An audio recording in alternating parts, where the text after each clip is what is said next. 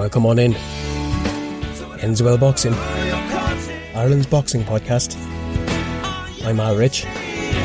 Click on the link in the attached show notes. You'll find all our previous episodes.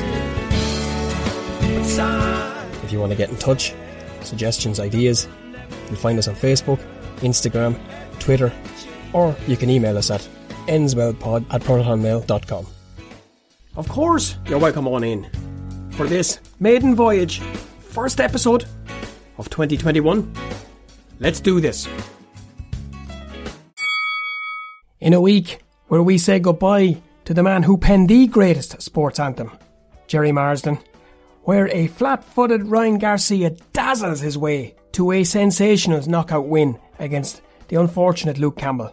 And we welcome a young man who got the pulses racing, got a lot of media people excited over the last few weeks when he announced he was signing pro with Mark Dunlop. Conor Quinn talks about his amateur career, talks about emigrating to Australia, fighting in Thailand, moving back here as a man on a mission. You would hear a lot of times there's no money in boxing or it's not a career or whatever, whereas I was never told that. I was always told that I'm going to be a world champion and give it everything, so I'm very, very grateful for that. We'll get to all that in a few minutes. Happy New Year to you, to you, to you. And it's good to see you back as well over there. It's great. I'm delighted to be in your ears. It's a privilege and a pleasure, as it always is, and it always has been, as we kick off this third year of our podcast adventure together. And that's going to be a theme. It's going to be a theme. I'm going to play something for you in a few minutes that I hope it has the impact, the desired impact that I'm intending. But before I do, I want to give a special mention, a special shout out to a fellow who's going through a bit of a ringer at the moment. He was a big influence on my music and me playing music and learning to play the drums and everything else. And I've mentioned him a few times here before. He's battled like no other over the last 12 months. And I don't just mean the same as me and you and everybody else. He's had his own personal health issues to deal with. He's beaten off that, and now he's come back with another injury of the years gone by. I'm talking about my pal Aidan, who I embarrassed the shit out of him one day. As much as you can do as a fella in the car on his own, sat in Belfast at traffic lights, I believe he took. So, stay strong, Aidan. Keep fighting the fight. You're well able. You've overcome a fair bit in the last while.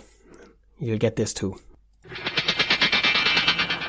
Lots of pontificating and cliched, quote unquote, you me and you me, and wishing peace and prayers, and there's people praying now, and God blessing me that have never seen the inside of a church or used the word God before in their lives unless they were looking for something. So, not just trying to get back to where I was before Christmas, and to keep the blinkers on, keep focused, keep myself with a to-do list, and keep adding on to the bottom of that to-do list if you can. I want to stress here now that anything I say and advice and bits and pieces I give and tips, it's what works for me. And I would hope that somewhere along the line they might work for you. Possibly take a little bit of what works for me, shape it and make it work for you. Add your own twist on it and pass it on, because it's what's going to be needed over the next while. And when I refuse to get down and scared and panicked and all that, I refuse. I know we're 12 months almost in. Last February, when all this was set upon us, who would have thunk? Whoever would have thunk? But it is what it is. We've beaten 2 lockdowns. We've come through 2 lockdowns together. Okay? This is another one. We know what we're facing. We know what's coming. It's a month of getting the nose to the stone, keeping yourself going. So whatever we've to do. And when you think about it, one of the things Irish people are famed for, they're pride themselves on, talked about the world over. It's not just their happiness, their joviality, their party attitude. It's a cohesiveness. It's a grit. It's a pride.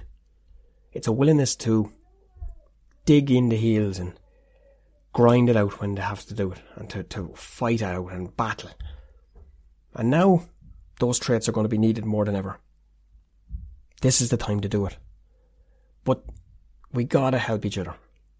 And by helping each other, whatever it takes. So I'm going to make a suggestion suggestion is to, over the next 4 weeks, every day or so, every couple of days, send a message to someone that you might have lost contact with. Well, I'm not saying build bridges or go on a peace process or anything. I'm saying people maybe that you just, for no particular reason, just life got in the way. And what happens then invariably is you get the message and they get the message, and then one message bars another, and then you start reliving memories, and you'd be surprised. You'd be surprised. Because not just Irish now, I'm talking about the world over, and I'm very conscious that we get lucky enough to get a lot of people listening. We're picking up a lot of new ears lately.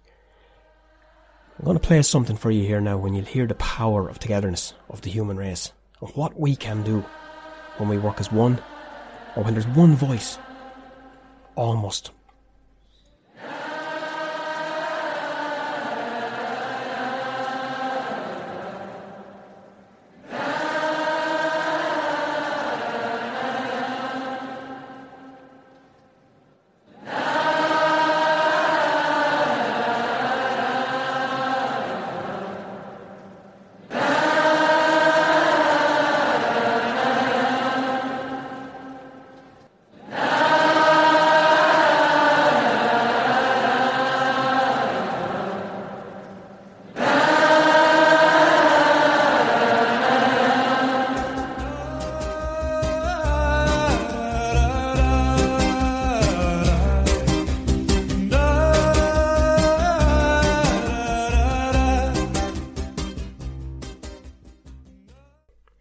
What about that?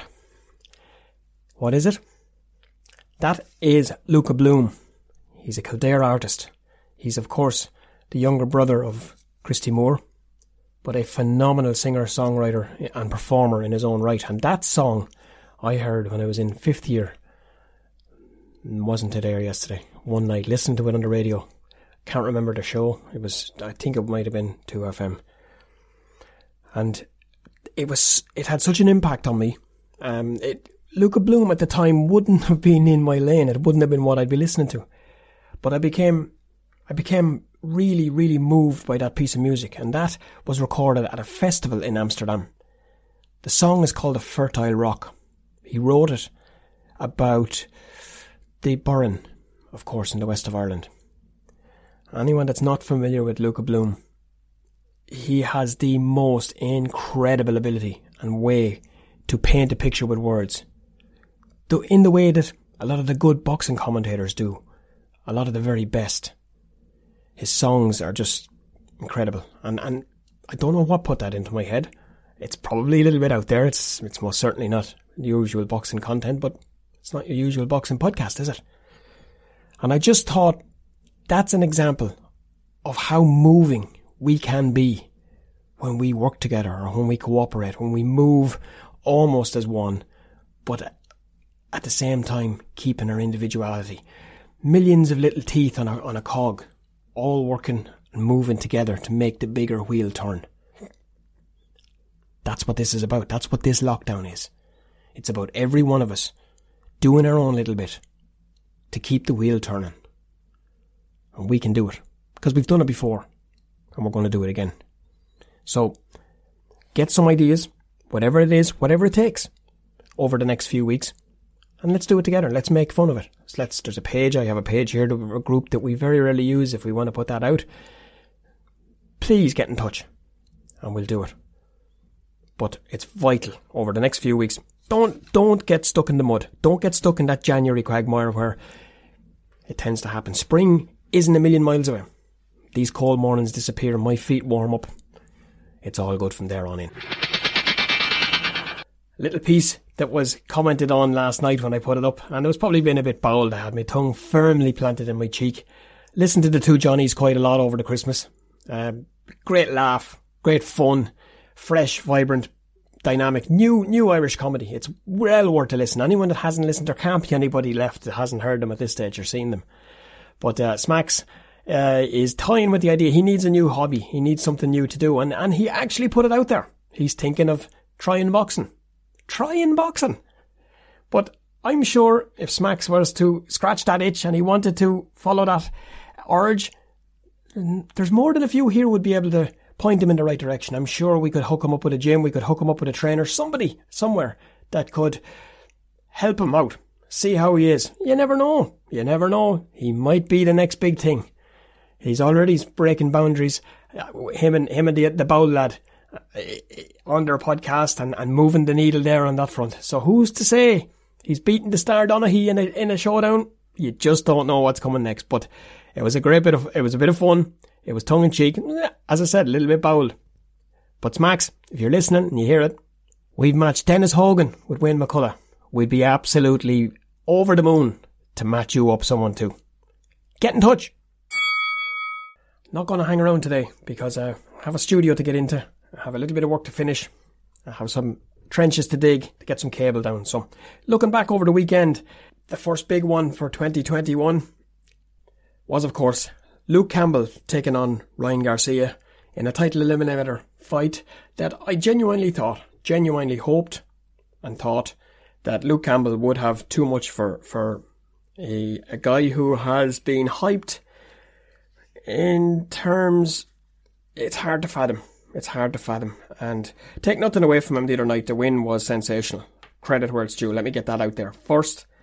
And it's not in any way, shape or form to be undermined. Full props. And I won't say he deserves all the hype he's got, but he's earned his place now at the top table, without a shadow.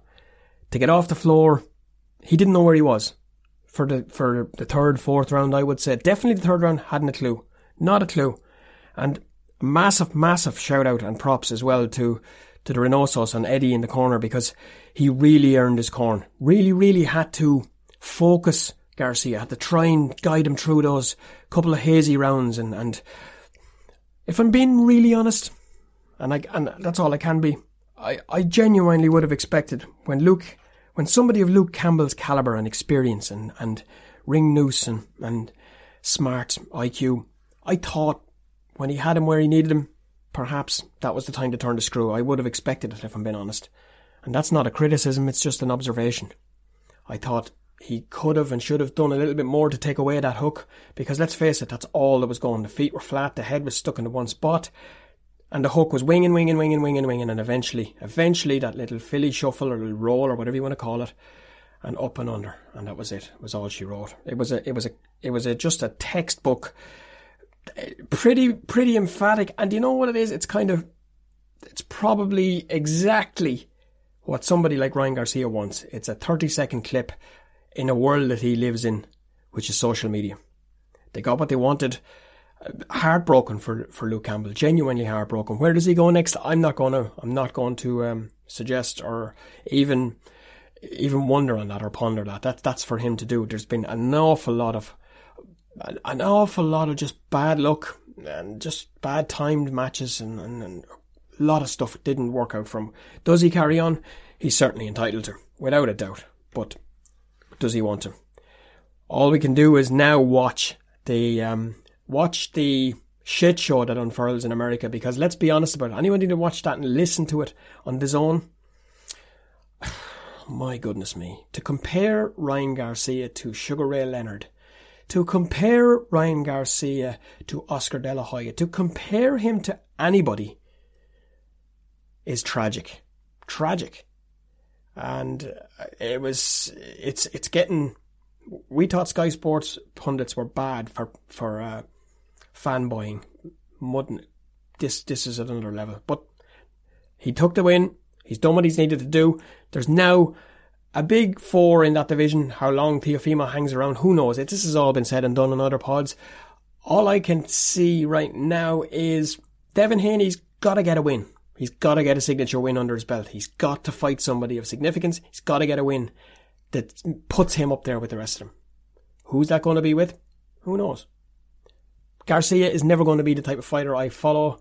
He's not the type of fella I would be aligned with or be interested in supporting. Being honest about it, not really the type of fighter I like.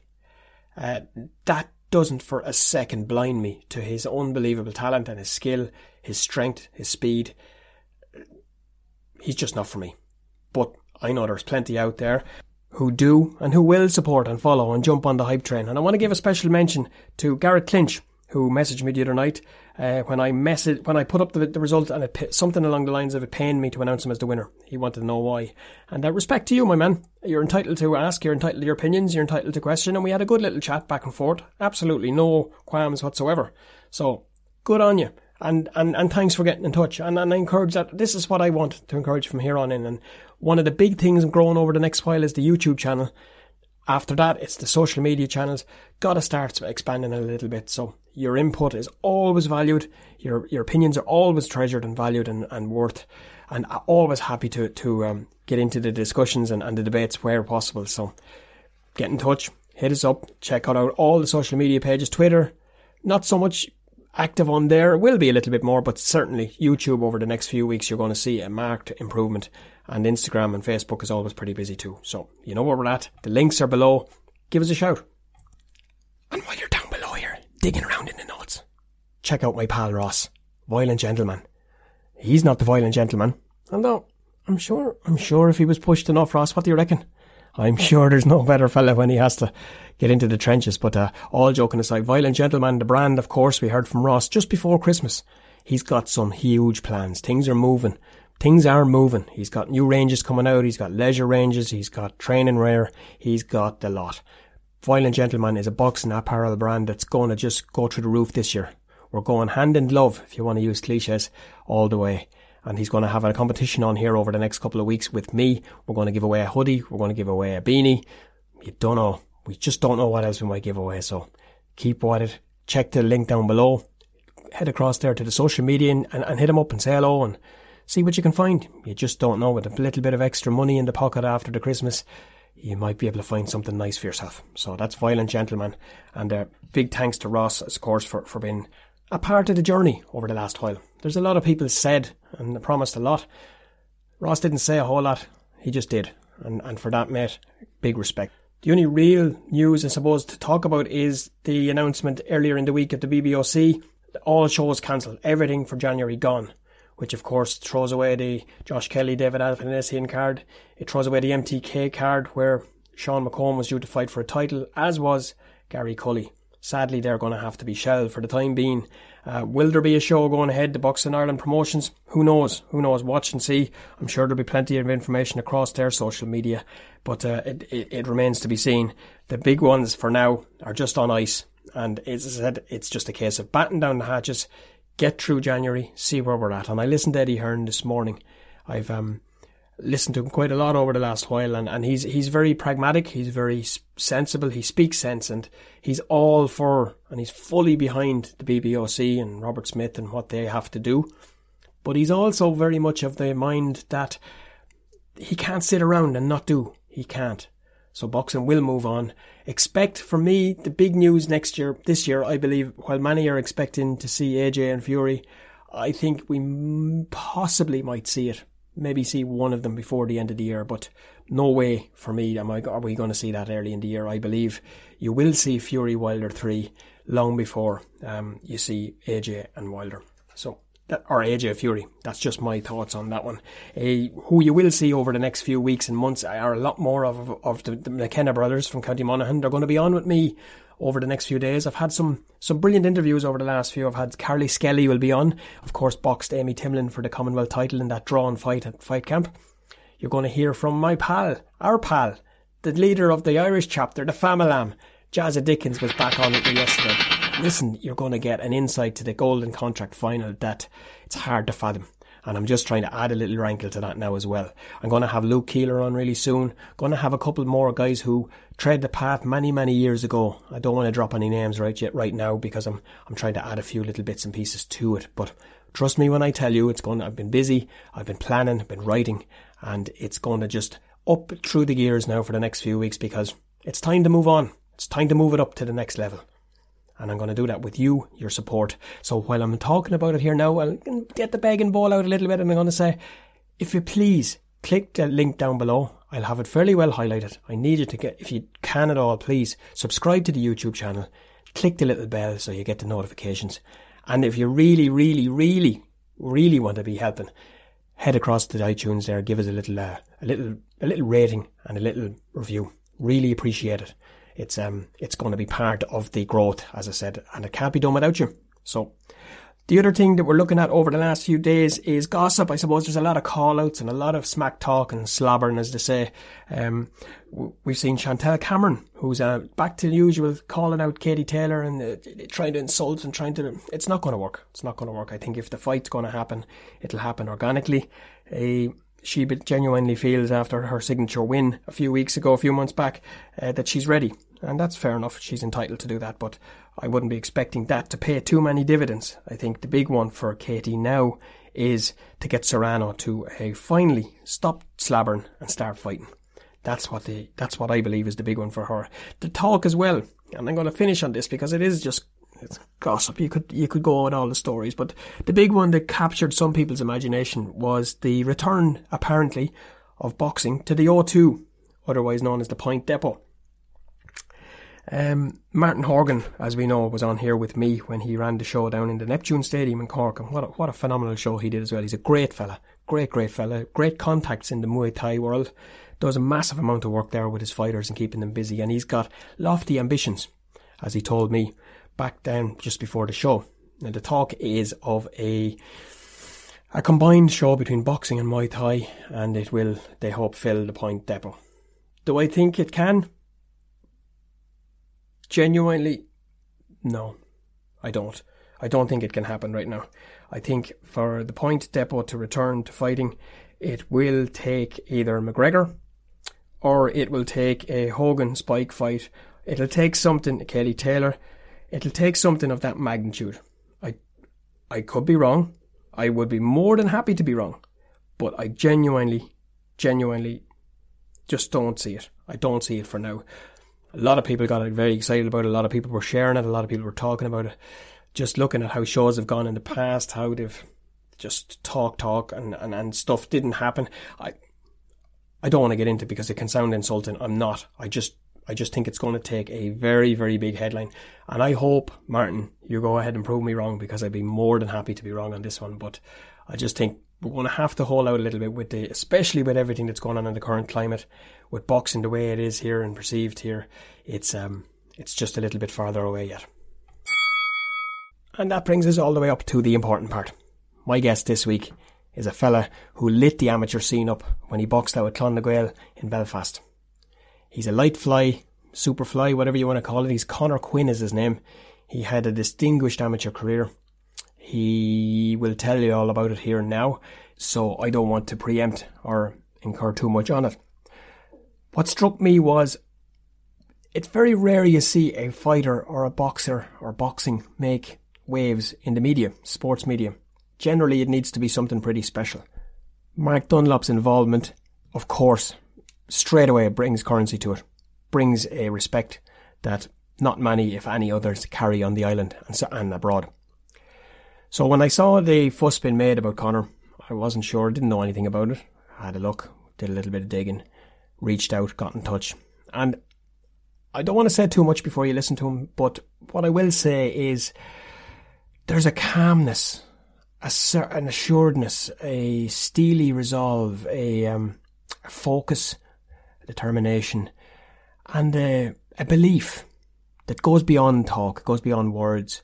The night I spoke to him, he was due to be in Belgium fighting. It didn't happen. It didn't bother him in the slightest. Not in the slightest. I think from what I'm seeing and what I'm hearing and from all the interactions I've had with him, I think we're looking at something very, very special here. And I know you're probably going to say, oh, you say that about this person, that about this person, and this about that person. Maybe. But this is a special fighter. He's got a special, just got that something about him. What I can tell you is that there's people who have a lot more experience and knowledge of this sport than me, and most are excited by this fella. That's enough for me.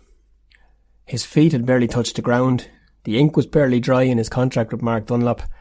He was probably still jet-lagged. When I reached out, got in touch, straight away, yep, no problem, what can we do, when can we do it? And we did this on the Saturday night he was due to fight in Belgium, as I said. It's a real joy and a privilege to welcome Conor to the podcast for the first time. Definitely the first of many. Conor, how are you keeping, my friend? I'm not too bad, mate. How are you getting on? I'm not too bad. I'm covered in paint and I'm covered in all sorts, but I'm it's 6 days out from Christmas and I'm looking forward to it now. It's a good time of the year, isn't it?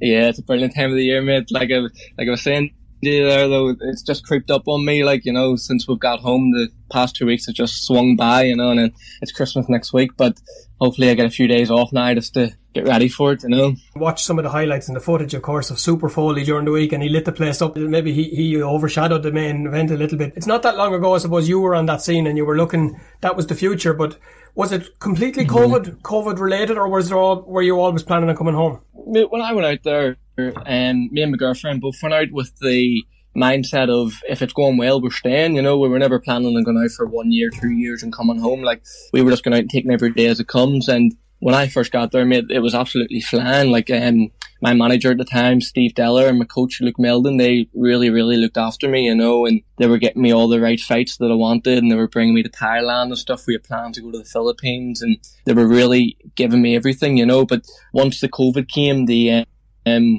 borders closed in Australia, and they were real strict on it. So Steve just wasn't able to get me any opponents, basically. He was getting me on all the shows at maybe 5 or 6 different dates, but he couldn't actually get anyone flew in to Australia to fight me. So, mate, about 6 months went past and I was being told I was fighting, and they genuinely did think I was fighting, you know. They weren't lying to me, like, and I was training flat out, and it ended up like a 5-month camp, and I never actually got a fight at the end of it. So it started to get to me then, you know, and then the homesickness started to creep in, and I stopped enjoying my time over there once the boxing slowed down, you know. Yeah, I mentioned in an interview with Conor Slater last night of Slater Sports Consultants, and as I said to him, boxers are fantastic. Look, I'm biased, so I'm always going to say you're not perfect, but you're a different caliber of sports person. But you're a total different animal again when there's a date hung in front of you. For you, having had 5 months of graft and nothing really on the horizon, it must have been pretty bleak at that stage. When I get told I'm fighting or I have a fight coming up, for 6 weeks I'll do nothing other than train. So, like, we would have wanted to go away and do certain things at the weekend, or go to this beach or that beach and just chill out. Like, we don't do much anyway, but when I'm told I'm fighting, I wouldn't even do anything like that, you know. I would just go to the gym, come home, go back to the gym, go to sleep, wake up the next day. So for 5 months it was real like hard work, you know. I wasn't living this glorious lifestyle in Australia of going to training and coming home and going to the beach or whatever. So I just felt like it was sort of like I was getting down about it, but it was also a lot of the things that my girlfriend wanted to do, she wasn't able to do because she also thought that I was fighting. So when there was no fight coming off at the end of it, it was really getting to me, you know. Like, back here at home, obviously fights fall through. That's just the way boxing is. But if we're at home and I'm in training or whatever, my girlfriend's with her friends and family, you know, she has other people around her. So when it was just me and her there, and I was constantly training and I wasn't getting nothing out of it, I just started to throw the hell up a bit then. And like you says, mate, we're different people when we have dates coming up. So the last maybe 2 months of Australia, I knew I was coming home, and I actually enjoyed my time so much more then because I was still training every day, but I knew that I could go and do things at the weekend, or I could go and take these wee day trips or whatever, you know. So once, like you say, once them dates were falling through all the time, there's only so much that a fighter can take, you know. And it's important at this point of the interview to give the lady a name check if you want, because she's a big part of your life. She's a big part of your career. Yes. Well, Jessica, we'll call her Jessica from now on then. Well, Jessica, a big shout out to you from here, because I know what these guys are like and these girls are like. They're different. They're special in most ways, but it's the other half that gets to see how unspecial they can be at times as well, so, especially when fight week and weight making. So a special mention to the lady herself as well. Yes, that's right. I love that. we can look pro career and all that's going to come, Conor, in a few minutes. But what I like to do is, I suppose, for the listeners, is paint a little bit of a picture. And you are, of course, from that boxing stronghold of Belfast. It's no secret.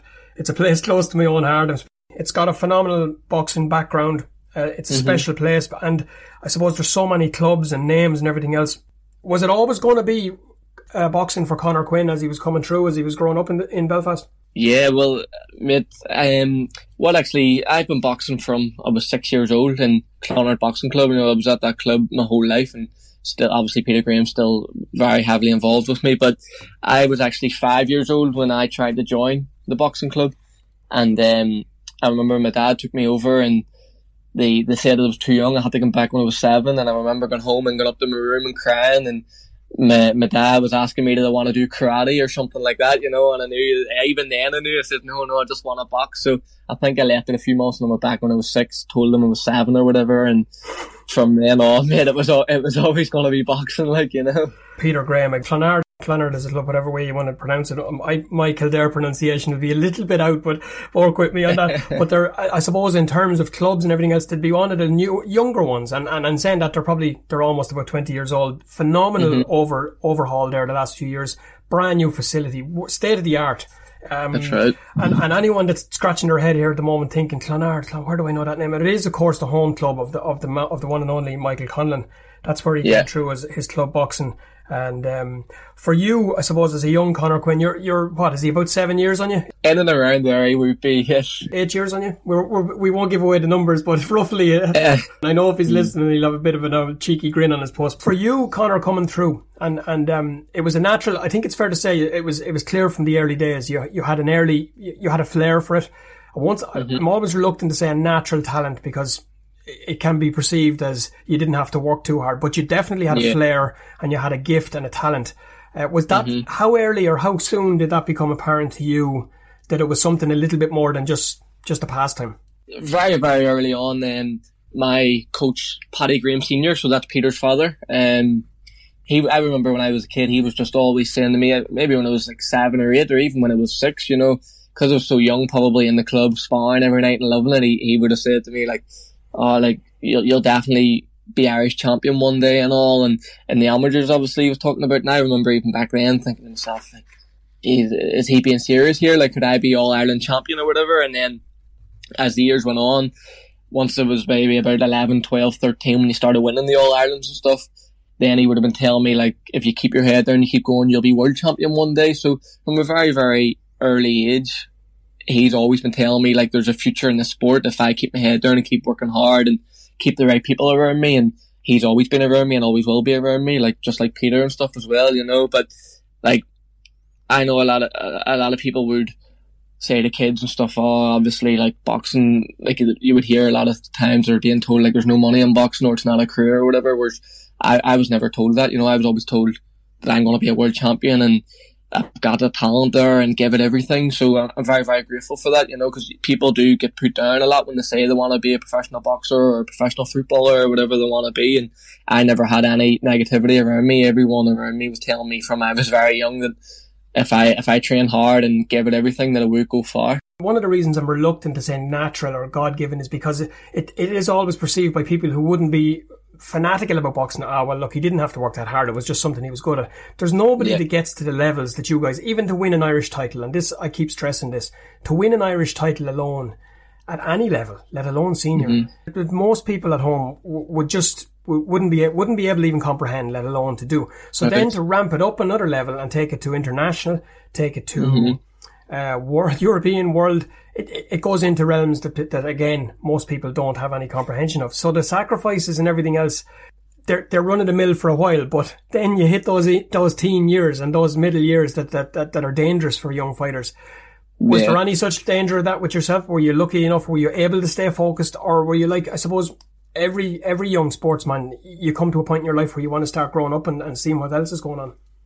No, well, see, to be honest, mate, so my friends, like, I've got a group of friends there and we've been all best friends from when we were maybe 6 or 7 years old, and we're still best friends to this day. You know, we've just always come up together, like, even when we went to different schools and stuff in secondary school, we were always still together outside of school, you know. And then I have brilliant friends there, like, and even they would have told me when I was younger, like, when we were growing up, like, oh, you're going to be this and that, or you could be world champion or whatever. And then see, when it came into that their sort of age, maybe 16, 17, when people would be going out drinking and stuff, I'd have been going out with them, but I'd have never been drinking or anything. And even if I wanted to, they actually wouldn't have let me, you know, because I always hear about people saying about, like, the peer pressure and all, whereas they would have been the opposite, mate. If I wanted, if they thought I was going to do something wrong or do something that was going to, they wouldn't have let me do it. Even nowadays, they still wouldn't let me do it.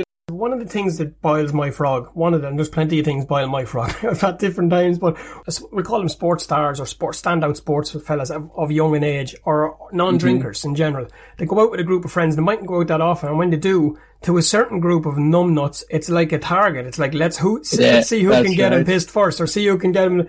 And that really grates on me. It's because, and it's not just because I've become passionate about what I'm doing here now. It's always been something. It's like, if a fella doesn't want to drink or a girl doesn't want to drink, fucking leave them alone. Yeah, you know what I mean? That's right, exactly. And I understand, exactly. I wouldn't be the biggest drinker in the planet. I like to drink at my own pace. Listen, I would be a marathon drinker rather than a sprinter. I can keep going, I can hold my own, but I don't want someone putting a timer in front of me right now. So it's important. Yeah. That's a key part, I suppose, to you coming through. Yeah. Another key part. So all those little key ingredients are there from day one. That's right. And it is, and even my friends that I'm talking about, they're like, they all also would have been boxing or doing like Muay Thai or MMA. Like I remember when I was 14, so there would have been maybe a group of 10 of us, or all good friends, and we were all boxing in different gyms. But I remember 3 of us actually won the All Irelands in the same day. But we're in different boxing gyms, but we were best friends. So we would have been driving up from Dublin in different cars and then going out and meeting each other on the road and just chilling out with each other. We were only about 14, 15, but 3 of us had actually won the All Irelands in the one day. And then they've a couple of other friends there, and like one of them's Irish champion in Muay Thai, a couple of them are top level MMA fighters. So they're also as dedicated to their sport as I am to mine, which was also a great help for me, you know, like, although we mightn't have been going out and doing the same session or going to the same boxing gym, we were all real focused on training, you know, and that was sort of our thing, like, you know. You're of a similar mindset, so you're exactly. You're looking for the same outlets. You're looking for, when you're out of the sport, you're out and you're doing your thing, but you're still within the parameters and the boundaries of it, and you understand each other. It was perfect for me. Like you said now about the celebrations and stuff, so I would have been fighting one day and then the next day someone else is fighting the next, so you're never even like taking the time off to go and do the celebrations, you know, because you're just going to support your friend then. Like one of my second professional fight was in Thailand, and then my other friend Garrett Smiley, he was actually fighting in Thailand the same day, only in Muay Thai, you know, so it's class, like, you know, there's a real good, like you're saying there, like everyone has the same sort of mindset, and it pushes me on big time. Like it's a special time for a very special city. It's vibrant. There's a special buzz around it, and I say this all the time. So yeah, be conscious of what's going on, but don't live it there. Don't be focused too much on it. Look at the likes of yourself. Look at the likes of Mick, Carl Frampton. Look at Liam McCourt. Look at Norman Parks. Look at Garrett. Look at people like that are flying a flag for the new Belfast, and don't be obsessed with what's going on, because it's very easy, and a lot of the time it's by people who fucking outside of Belfast. It's not so much, because you guys rarely ever talk about it. It's not 100%, mate. That's it. Like anytime you're hearing things like that being spoken, it's like you said, people from outside of Belfast. You know, like even when I was in Australia and all, people were asking me about Belfast and the sort of perception they had on the place. And I was going, "He's like, I've lived there for 22 years. That's not Belfast, like, you know." Coming through, definitely. By 1, by 2, by 3, the goal, I suppose, building up to that would have always been to win that fantastic All-Ireland. What's it like? Can you take us, or can you remember the moment when you win that first one, and then when you win them afterwards? Is there any difference? Is it winning them any time is an amazing achievement, or what way are they for you, for the fighter himself? Well, I'd say the first one for me probably would have been just unbelievable, you know, like I would always have been told about winning the All-Irelands, you know, like Paddy Graham, like that was all they would have spoke about to me was the All-Irelands. Obviously you had competitions in and around the year, but everything was aiming towards the Irish Championships. Even if you had lost one of your fights, the advice you would have got was, it doesn't matter, just keep preparing for the All-Irelands, you know, like if you lost in the Ulsters or whatever. So I'd say winning the first one made it felt like a world title. It was just unbelievable. And then like a week later, you're getting a phone call to say you're going to the Europeans or you're going to box for Ireland. So it was just like, it was a surreal feeling, you know, and you just couldn't wait to get that Irish fest and get going and get started. And then I think once I won the first one, then it was like, when you were winning it then every year after, it was more relief, you know, like, cause you were maybe expected to win it then, or not even expected, but in your own head you were expecting to win it because you'd won it before and you'd been on the Irish team, you'd been training all year, and you were going, I don't want to be one of the few fellas that doesn't be here next year, you know, because you would have been in squad training or whatever, and the next year would have been a couple of different faces, and some of the people you would have been friends with wouldn't have been there anymore. So I'd say that the first one was an unbelievable feeling, and maybe the other ones that were following it was just a big sigh of relief, you know, just reassurance that you're still the best in Ireland or whatever, and that you're still going to be on the Irish team, and your dream's still alive then, you know. When we're looking at the elite side of it, and we're being honest about sport, and saying you're coming through a club, you're progressing at a rate of knots, you're bringing pressures coming with it, I guess, as you win titles, you're representing with Ireland. What's the step up like then when you make into the international scene? You just have to step up. That's it basically, you know. It's either sink or swim, and that's what, like I say, is like obviously you win one Irish title, but then that's when you need to keep doing it and keep doing it and keep progressing, and then these guys beside you are doing the exact same thing as you, you know.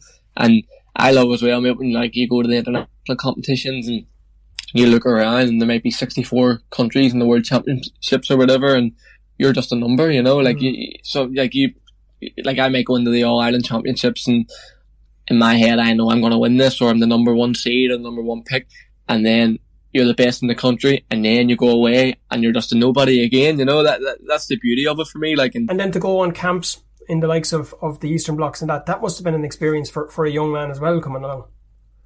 Oh mate, it is. Like you said there, like I even remember when I was maybe 12, 13 going away to these international competitions, and I was a child, you know, like I was a kid, and everyone else in the Irish team was a kid, but see when you were seeing some of these Russians or Georgians or Ukrainians or whatever, they were like men, you know, and I remember you were just looking at them going like, Jesus, like what are they doing differently over here? And you would have gotten into the ring, you probably could have beat them 9 times out of 10, but just that experience alone of seeing like how strong these kids were and how much more developed they might have been, and you know, like, but like you said yourself there a bit, just getting out of Ireland is very, very hard. Like I know plenty of boxers that have never won an Irish title, but you could put them in with a world champion and they wouldn't look out of place, you know. That's just how competitive it is in Ireland. It might not be right on the money for flyweights, but I think I've spoken to Evan Metcalf, I've spoken to Tommy McCarthy, I've spoken to speaking to yourself now. I haven't spoken to Brendy yet, but names like Brendy Irvine, people like Adam Hessian, people like Regan Buckley, I've had him on a few times.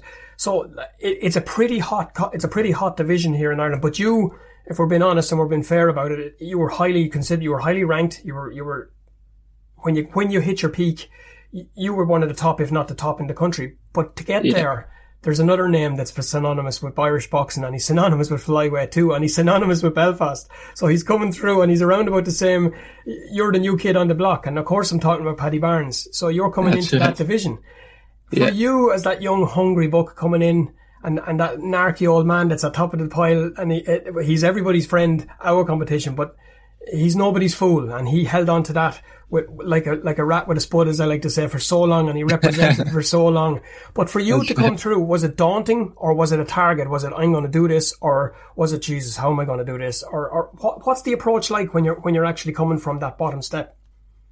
Well, see, to be honest, mate, I didn't really notice the step up, because when I was stepping up my first year as an elite, I was maybe 18 or 18, I think I might have been, but the main man at the time was Brendy, and I've known Brendy for a very long time, and Brendy's not that old, although he's been around, because I think when Brendy was boxing, you could be an elite boxer from you were 17. So although he's been there like 5 or 6 years and won everything there is to win, basically, he was the main man at my division, so I didn't notice the step up too much, because so Paddy was gone at that stage. Paddy was a pro. Paddy was just gone. Paddy was literally just gone pro, and Brendy was the main man. So for me, wasn't looking at this like this man, or like you said, they're like Eric Donovan and like Davy Oliver Joyce and all, when they were all knocking about, like they were old enough, you know. When I was looking, it was Brendy. So although he was a very, very talented fighter, it wasn't like boy versus man in my head. It was just me versus him, you know. So no less formidable an opponent, an absolute world class opponent, but exactly, you knew him well, so you were on a par with him in your eyes. So it was more. It was 100%. Like, and I knew like it wasn't even, like, I know in the bigger divisions, like so like your welterweights or your middleweights or something, maybe an 18-year-old kid getting in against the likes of like a 26-year-old, 27-year-old fully developed man, and the power and stuff can be the difference. Like you can be a better boxer, but their strength might just be too much. Whereas I knew getting in the ring with the super flyweights at the time that I personally thought I was stronger than them. So it wasn't like, oh, geez, I'm stepping up to the men here. It was just another competition for me. I'm going to win. From your point of view, it's just another fight. It's you get somebody standing in the way of how to get there. But how much different does it become when he's a fella that you've grown up alongside and you know him inside out and he knows you inside out?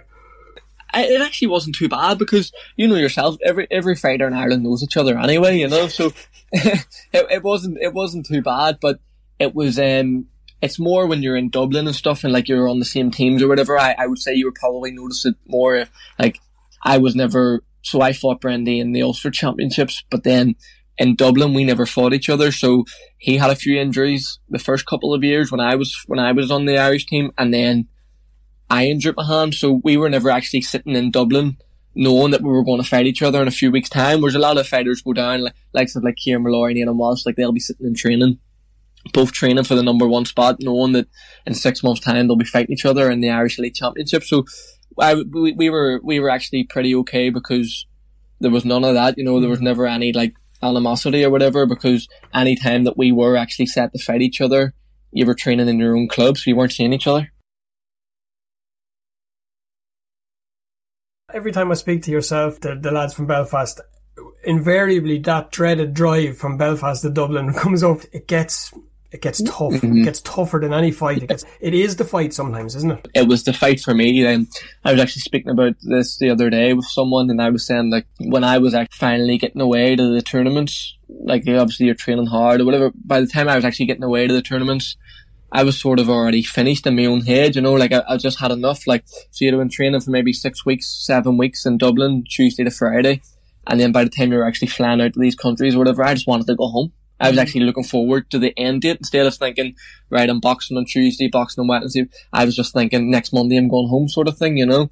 And it became very hard for me. I genuinely didn't enjoy Dublin whatsoever on the elite stage. And one of the main reasons, and I'd say a lot of the Belfast lads are like this, that I was actually seeing it through was because you had John Conlon there. Yes. And John Conlon really looks out for you, you know. And a special shout out to Johnny Bravo, as James McGivern calls him, because he said that himself. He said that the toughest and the darkest and the bleakest of days, he says, were lifted in Brighton. That man's reputation goes ahead of him. It doesn't follow him. It goes ahead of him around the world. He goes far. That's right. And I know some of the stuff that he does in the background for fighters that goes way beyond boxing and coaching and everything else.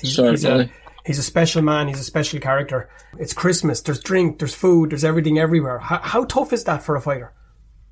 Oh man, like you say, they've been training so hard. Like obviously, I can't speak from experience because it's a strange time of the year, but they've been training so hard, and then they've nothing come off, you know. And now the elites or whatever has been put back, and like you say, they've got 4 weeks here now of like food, drink, whatever, family time. And although you would love to just switch off and spend time with the family, they don't know what's coming up here, you know. Like they might just get a phone call, oh, you have to be ready in 2 weeks, you have to be ready in 3 weeks. So it's very, very challenging. You literally just can't switch off whatsoever, you know. And that's the way it was when you were in Dublin as well. Like that was one of the things that I really, really liked about John was if you'd have seen John in the hotel, he'd have spoke to you about everyday life. Whereas if you'd have seen some of the other coaches that have been standing shadow boxing, showing you something again, and you're thinking like, I've just done 2 hours of training or whatever, you know. So it's just, you just need to learn when to switch off. And I'd say that would be the struggle for them fighters on the Irish team and stuff now, and the other fighters hoping to fight in the elites that aren't on the team. It would just be switching off over Christmas would be hard. You don't have those concerns. Those guys are home now for a few weeks. By and large as well, we can't be telling stories. I know the majority, but there is a little bit of time, isn't there, for they're just going to be able to take the breaks off and let it go for a day or two.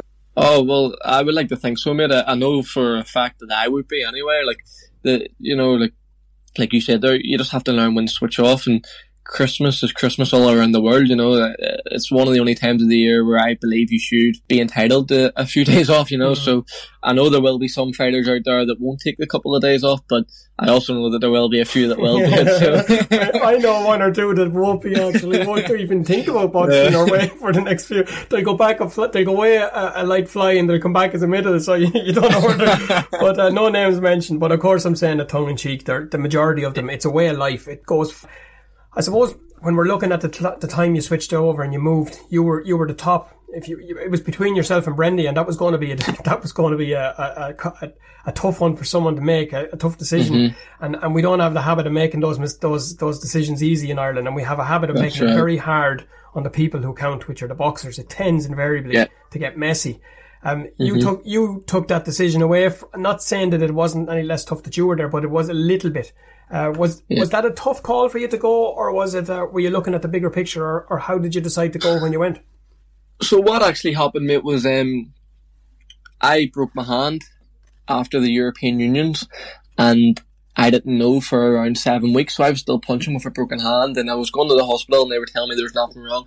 And then it was about, I think it was 3 weeks before the Irish Elites in 2018 it would have been, and that was obviously going to decide who was going to the Olympic qualifiers. Well, I thought it was going to, everyone else thought it was going to, and so I broke my hand, and I remember going over and I was speaking with John, I think it was maybe 10 days before, and I was actually we were going to enter, I was going to try and enter because I got the cortisone injection and I was just going to push through it because I knew it was a big Elites, and I went over and seen John, and we counted up, it had been so long, so many weeks since I'd punched with my right hand, so we just decided that it wasn't realistic, so I didn't enter them Elites, and then my hand felt like it was healing up for, I think it was the Chemistry Cup or whatever, and me and Brendy were both going, we were both going to go and box at the same weight, and a week before the Chemistry Cup, my hand, I'd done some sparring or whatever, my hand went on me again, and then I went and and they said I had to actually get a surgery on it. There was 3 broken bones and I had to get some screws or whatever, so that actually took me on past then what was going to be the selection process for the Olympic qualifiers. So in my head I thought there was no chance I could go anyway, so then I just decided then that I wanted to turn professional, but I wanted to challenge myself. I wanted to go away and start fresh, start from the bottom again, because over here obviously I'd won a lot of things in the amateurs and I was quite successful as an amateur, but I didn't want to carry that through the pro ranks, and I wanted to start from the bottom and have to build my way up and have to prove myself again, because in my opinion it's a complete different sport. So once then that I knew I wanted to go pro, then I was speaking with Conor Wallace. He was out in the same gym that I ended up going to in Brisbane. He was just letting me know how it was set up, and it was a brilliant setup. So I just decided I was going out there and packed my stuff and went out. And then obviously the qualifiers were put well back until not that long ago. But once I had decided to turn professional, there was no turning back. I loved it from the get go. I just loved the bit of freedom you had, when you're down in Dublin, you're boxing on these teams, they want you to box a certain way, which is a brilliant way of amateur boxing, they're brilliant coaches, but it didn't suit me. I didn't want to be told how to box, I just wanted to get in and box, So when I turned pro and I was allowed to do my own thing again, and you were there to start hurting people, you weren't trying to box and move or get a point and get away for the rest of the round. So once I decided to turn over, mate, it was just like a new light came. And I just loved it from the very, very start, and obviously I still love it now, When you had that initial injury and the setback, and of course, I know, and again, it's like when there's no date on the horizon, but for an injury, it's just, they're dark days for fighters as well, because it's a very simple world that boxers live in, and people, I keep saying this, people don't realise it. It's eat, sleep, train. Eat, sleep, train. When the injury arrives and when the realisation of speaking with John and everything else, is it a release for Conor Quinn at that stage that you're going to go, is it the decision is made now, or is it still, I was that close to it, or what way did you approach it? What was the mindset like? So whenever I actually got the injury, John actually had me training full time in Jordanstown. So I was training with Damien Kennedy doing the paddles and pads and stuff, and then Lorcan is the Irish physio, but he's based in Jordanstown. So even when I knew I'd got the injury, we didn't know the extent of it. So for a load of months I was still training, hoping it was going to get better. And then even then, once we knew I was getting a surgery, I still didn't know that I was going to Australia. It was very, very last minute that I'd actually decided, listen, I'm going to go here. So there was never actually, I'd say I got a surgery done on my hand and took maybe 3 days off and then was straight back into training. So there was never actually any downtime or anything, or any release like you're saying there. And it probably would have been better for me if I had just took a few weeks off and just let my body recover. But once I got out, once I knew that I was going to Australia, and me and Jessica went over, it was like just like a fresh page, you know, because boxing then became to me like you were saying there, like a chore or whatever, because I was going to the gym twice a day, but only using one hand. So I was just going over and jabbing or throwing a few left hooks or double jabs if I was lucky, you know, and then it just became the same thing every day, and there was no date, nothing to train towards. And then I think it was 12 weeks post-surgery that I actually arrived in Australia, and that's when I was allowed to start punching again. So my first actual punching session in like 6 months was in the gym I went to in Australia, and then I fought 6 weeks later. So from that third day, everything just took off then, and it was back to normal, you know. Yeah, so I know I've spoken to the likes of Tony Brown and a few that have turned pro since from that program, I suppose, from that cycle that you'd say. And some go into it with a bit of intrepidation. Some go maybe earlier than they had planned, but with you, it was a case of everything kind of came together and the decision was made.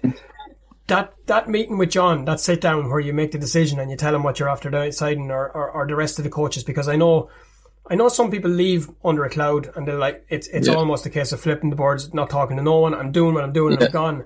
But with yourself, was there a sit down or a phone call and here's what I'm doing, and how does that go? How was that? Well, as soon as I knew that I was leaving, the first person I actually contacted, other than friends and family, not even just family really, and a couple of best friends, the first person that I contacted was John Conlon. So I just give him a phone call and says, listen, John, I've made a decision and I've got a good offer here to come out to Australia and turn professional, and I'm gonna take it. And he just wished me all the best. He says, he just says he's delighted that I was giving them opportunities. Like, that's what he's in the game for, you know. He's not there to get these medals for himself or whatever. He's just there to give. Man. I knew exactly. I knew that was going to be I knew, because James McGivern told me, he said one of the, if not the first call, if it wasn't him that helped him come to the decision, it was one of the first calls. He's a that's right. Do you know what it is? He's one of these coaches, and you don't come across him too often, as you said. A lot of the time with a coach, it's run faster because I said so, or run faster for me, or box better for me. He wants you to do it for you, and exactly. And that's what stands him out, and that's what has him in your head so highly in your thoughts. But that's right. It was I suppose that first time when you get off the plane in Australia, I remember it. I went there in 1999. And I can remember it was like this little Irish fella arrives in the middle of us, and you're standing there looking around, and the first thing hits you when the doors open is the heat. Yeah, that's right. That's right. How are those? You settle in. There's a pattern forming here with Conor Gwynn. The grass doesn't grow under your feet, so you get to Brisbane, bang, you're into the gym, you're training. A few weeks later, you're fighting. The decision is made to come home. You're back in Ireland. The decision is made to sign, and you're almost fighting straight away. So is that something? You're a get up and go sort of fella? Is that the way you live? That's the way you work? Well, 100%, mate. Like I says, I just take every day as it comes, and then as soon as we touched down in Australia, my first thought was, right, when's the next opportunity to fight? And the same thing again. My pro debut was supposed to be on like the 10th of December, and it fell through. So I think I was there 5 weeks, and I was fighting, and the pro debut fell through, and then I got a slot on the Jeff Horn versus Michael Sarafa card, which was a big stadium fight in Brisbane on the Saturday after, the next week. So once I got that opportunity, then I was buzzing again, you know, and then I just went in, got it done, and then straight away the new year I started fighting again. And then, like you says there, once we decided to come home, we'd have come straight home and signed up again. And was that in Bendigo? What is it, sorry? Was that in Bendigo Stadium, was it? No, it was the Brisbane Convention Centre, so it was their second fight, the one where Jeff Horn beat Sarafa, because Sarafa knocked him out the fight before or whatever. And this was their second fight, so it was just in a big convention centre just down the road from where we were living. So it was absolutely brilliant. You know, it was like I said, like a big stadium card, and you know, like just sort of the things like debuts, like the dreams are made of. You know, like, so very, very thankful for my team over there for putting that together. And like I said, the first one fell through, so they done that on a week's notice and got me on the card, and the card was stacked, like, so that, you know, they really looked after me out there, like. Yeah, it's they're the good guys in Australia, the good boxing guys are amongst the best you'll meet. I've had Zaraf on here, and a special shout out to him as well. I've kept in touch with him, and he's been in touch, and there's been a couple of colourful messages back and forth, because there's been a lot of I suppose there's a lot of hype right now around a certain fella who's had a famous daddy over the last few years, and he's beaten people that, look, He beat a Jeff Horn that was a shadow of his former self. We're talking, of course, of Tim Tszyu. Not to take anything from him. He's a precocious talent. He's a scary talent. But I genuinely, without being any hate or anything else, and not being anything other than real, it's time to step to world level now, because you're beating guys at a level where they're standing in front of you, and Jeff Horn was there to hit. Jeff Horn a few years ago would never have been there to hit, you know. And that's right. I would like to see how he'd handle our own Dennis Hogan. Dennis is a good pal of mine, and there's no way Dennis is going to be there to hit. So a fight like that might suit both of them, because I know himself and Wayne were in camp lately for the fight on Stevens' day, but it didn't come about. He's in quarantine right now as well, so a special mention to Dennis. In Australia, he'd have to quarantine for 14 days, isn't it? Something like that when they go back. Yeah, 14 days. But the scene over there is heating up. Steve Deller, again, is a name people might be familiar with. Dennis was one of Dennis Hogan's first managers when he arrived in Australia, so you were well looked after and you had a great team behind you. That makes it easier again, doesn't it? Oh, 100%, mate. And from one of the first day I landed, I picked up a sponsor, Bobby Werman. He owns a company in Brisbane called Fastgaff, and mate, he sponsored me from the very first day that I turned pro, and he's actually still sponsoring me now, so he's going to be with me throughout the rest of my career. So when you're meeting people like that and stuff, mate, you know, it makes everything worthwhile, you know. If it wasn't for the likes of him, I wouldn't be able to box full time. So like you said, you meet some real good people in boxing in Australia, and the good ones are good, you know. It makes your job, it doesn't make it easy, but it takes away some of that pressure and some of that hassle, doesn't it? 100%, mate. Genuinely, if it wasn't for Bobby, I wouldn't be sitting here right now talking to you, because even when I was out in Australia and I knew I was coming home, I couldn't just get up and go there and then, you know. So I had a couple of other sponsors which were on board in Australia, but I wouldn't like to be taking money off people, or, you know, taking the hand off them when I know I'm coming home and I know I'm not fighting. So for about 3 months out there, maybe I knew I was coming home, and I'd actually contacted all the sponsors and told them to stop the sponsorship or whatever, because I was changing my plans. But Bobby stuck by me, even when I told him that, he actually says to me that he wanted to stay on board, and he also knew that the other sponsors had pulled out, so he was actually given more than he should have as well, you know. So just wee small things like that, mate. Like I have big plans in boxing. In my brain, I'm definitely going to become a world champion. But to get there, you need these people beside you, you know, these people helping you on them tough times like that. If it wasn't for Bobby, you wouldn't be able to get there, you know. I want to tread carefully here, because I don't know what can or can't be said, but when you're coming home and you know you're coming home, are you then working towards putting the building blocks in place to a pro career when you come here? Or is it a case of it kind of happens as you go along as well? I'm guessing not too much is left to chance in Conor Quinn's career and his boxing. No. It's very much a plotted course, isn't it? Yes, once I knew I was definitely coming home, because I don't want to waste anyone's time either, you know. Yeah. So once I knew I was definitely coming home, and I had told my team in Australia, give them their place, and told them that I was decided to come home, and spoke to them about it. From that second, then it's all about what am I going to do once I am home, you know. So, I knew myself, Mark Dunlap is, in my opinion, the best manager in Ireland, and very easily could be the best manager in the world. It's just I can't comment on that. I obviously only know my own place, you know. But so in my brain, that's exactly who I wanted to go with. But I contacted Peter Graham, and I says to Peter that I was coming home, and I just asked him what he thought, and the first person he said as well was Mark Dunlap. So Peter got in contact with Mark, and then Mark gave me a call, and we just spoke it over, mate. And I remember the day I was talking to him, like I said, it was a couple of months before I left Australia, but there and then I just wanted to go to sleep and wake up in Belfast and get started, you know. It was a complete different world. Like I said, I had a brilliant team in Australia, mate, but Mark's different level, I'm listening to you. Right. It's like listening to Eric. It's like listening to Tommy. It's like listening to Tenny. You're obsessed with it. There's nothing left to chance. And now, throw in on top of that, you're teaming up, of course, with Dee Walsh, who for me is one of the best young coaches in the game right now. Yeah, definitely, mate. It's a sign of a great manager is when he has to face the adversity, and he's faced it and overcame it many a time, you know. As Mark tells me, and as Mark tells anyone that are lucky enough to speak with him, and the fighters, I can get you the fights, but it's up to you to go win them. And that in its right, that to me is it should be just the only line a fighter needs, shouldn't it? 100%, mate. That's exactly it. Like, that's what I've been saying all along. Like, all I want from a manager is to deliver the opportunities, and I've seen firsthand that Mark can do that. And then that's up to me to go out and perform and win. And that's where you have Dee Walsh, Peter Graham, and then my strength and conditioning coach Sean Crowe. Like, mate, I genuinely believe, hand on heart now, that I've got the best team around me that I could ever have. So in my head, the only person that can stop me becoming world champion is me, and I'm definitely not going to do that, you know. Yeah, no, I can. Do you know what, Conor? And I don't bullshit, and I don't. And you've listened to one or two of the episodes. You know how it goes. You know, I pride myself on. I don't like clickbait. I don't like blowing bubbles. I don't like anything. There's an air about you, mate. It's a confidence. You're more comfortable in your skin than many that you speak with, and it's a time of a career where there's a lot of uncertainties for a lot of people. In your mind, there's no uncertainties. You're very much driven, and that was born true by the fact that you really could and should be fighting right about now in Belgium. Tell me a little bit about that before I let you go. That was something.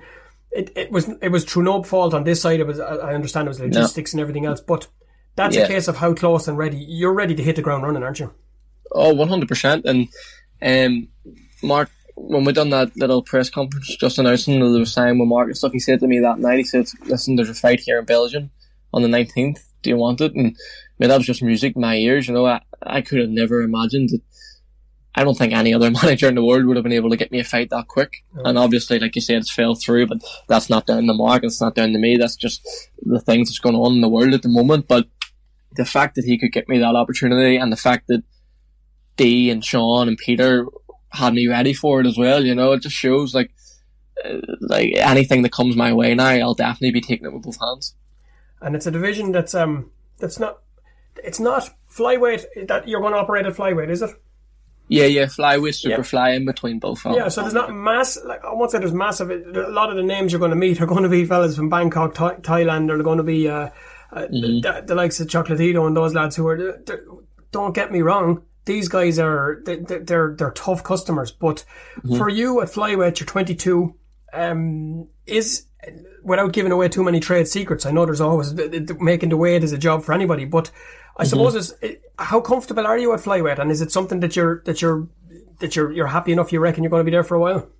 Yeah, no, mate, very, very comfortable. Like I says, my life is just genuinely boxing. So even when I'm out of camp, I would be walking around 54, 55 kilos. Like, I think I got weighed the other day with Dee for the first time in a load of months, because obviously I wasn't fighting in Australia the last load of months, and I was 55.5 kilos.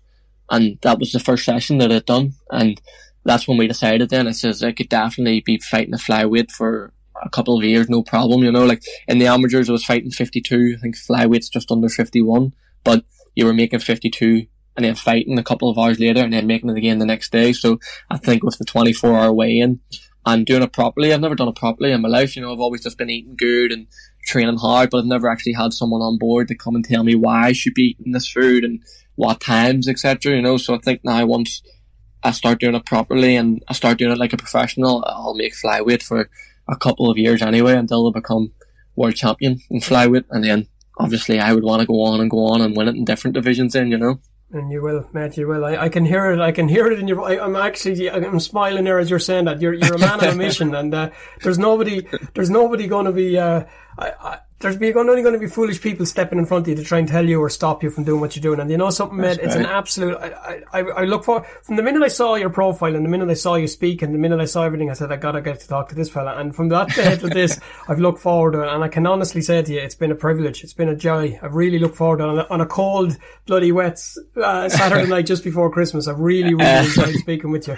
I suppose just for those that are listening and for those that are going to be watching over the next few weeks, trust me when I say this. There is no better manager in the game than to move a fella when he's ready to move. And you watch this fella go. Mark Dunlop will have you getting watched. There's a show on Matchroom at the end of January, and I if I was a gambling man, I wouldn't bet against your name popping up in it. But more immediately, I suppose, what are the targets? Is it to get a couple of fights under your belt, or what is your aim for the next few? I suppose if we look 12 months, 18 months.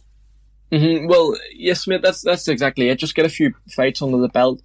And then I'm just going to see what Mark brings, you know. Like, it's the first time in my career where I haven't actually looked ahead because I've got that much trust in him. So I'll genuinely, whoever he puts in front of me, I'll fight, and wherever it is, I'll go, and whatever it's for, I'll take it, you know, like, so in the terms of the next 12 to 18 months, I honestly can't tell you what'll be coming my way, but I know it'll be very, very successful, and everything that does come my way, it'll be for a reason, you know, like Mark doesn't do nothing for nothing, so anything that he does get me, it'll be for a certain reason, and it's all towards the end goal.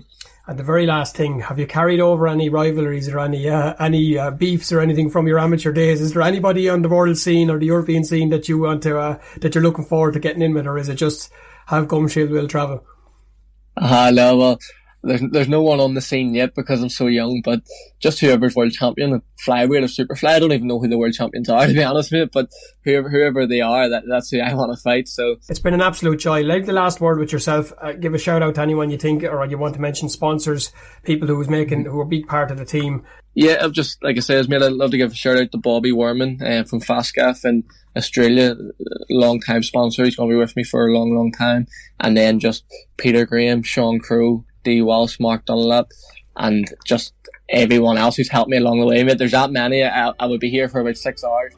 So there's not much need for me to say anything after listening to Conor. He's a fella who's in control of everything he surveys. He strikes me as a fella almost like a warrior, sat looking at a map, scanning all before him, controlling his destiny. And just a little thing that sprung to my mind as I listened to it back, as I was editing and as I spoke to him. When I did have that amazing interview with D. Walsh back in the summer, one of the things that he spoke about was his piecing together of a game plan, a fight plan, and how he does it meticulously, and how he starts from the very, very, very jump, looking at patterns. Something that strikes me about Conor Quinn, pattern. He knows, he figures out what he's got to do, figures out where he's got to go to do it, how he has to do it, and he does it. What more pattern does a professional fighter need en route to being a world champion? Skip on over to his social media, like, follow, support, and watch out for the name. That's it from me and them until then. Feel a little bit of a gravelly throat coming on. I don't know, am I just tired? I don't know what it is. Stay safe over the next few days and weeks, and remember, as I said, one step at a time, one day at a time, together and separate, all at one big messed up, jumbled up time. That's what it is, but that's what we do, and that's how we've done it. So be the tooth in the cog, and we'll turn the cog, which will turn the wheel, and we'll get there almost as one big voice.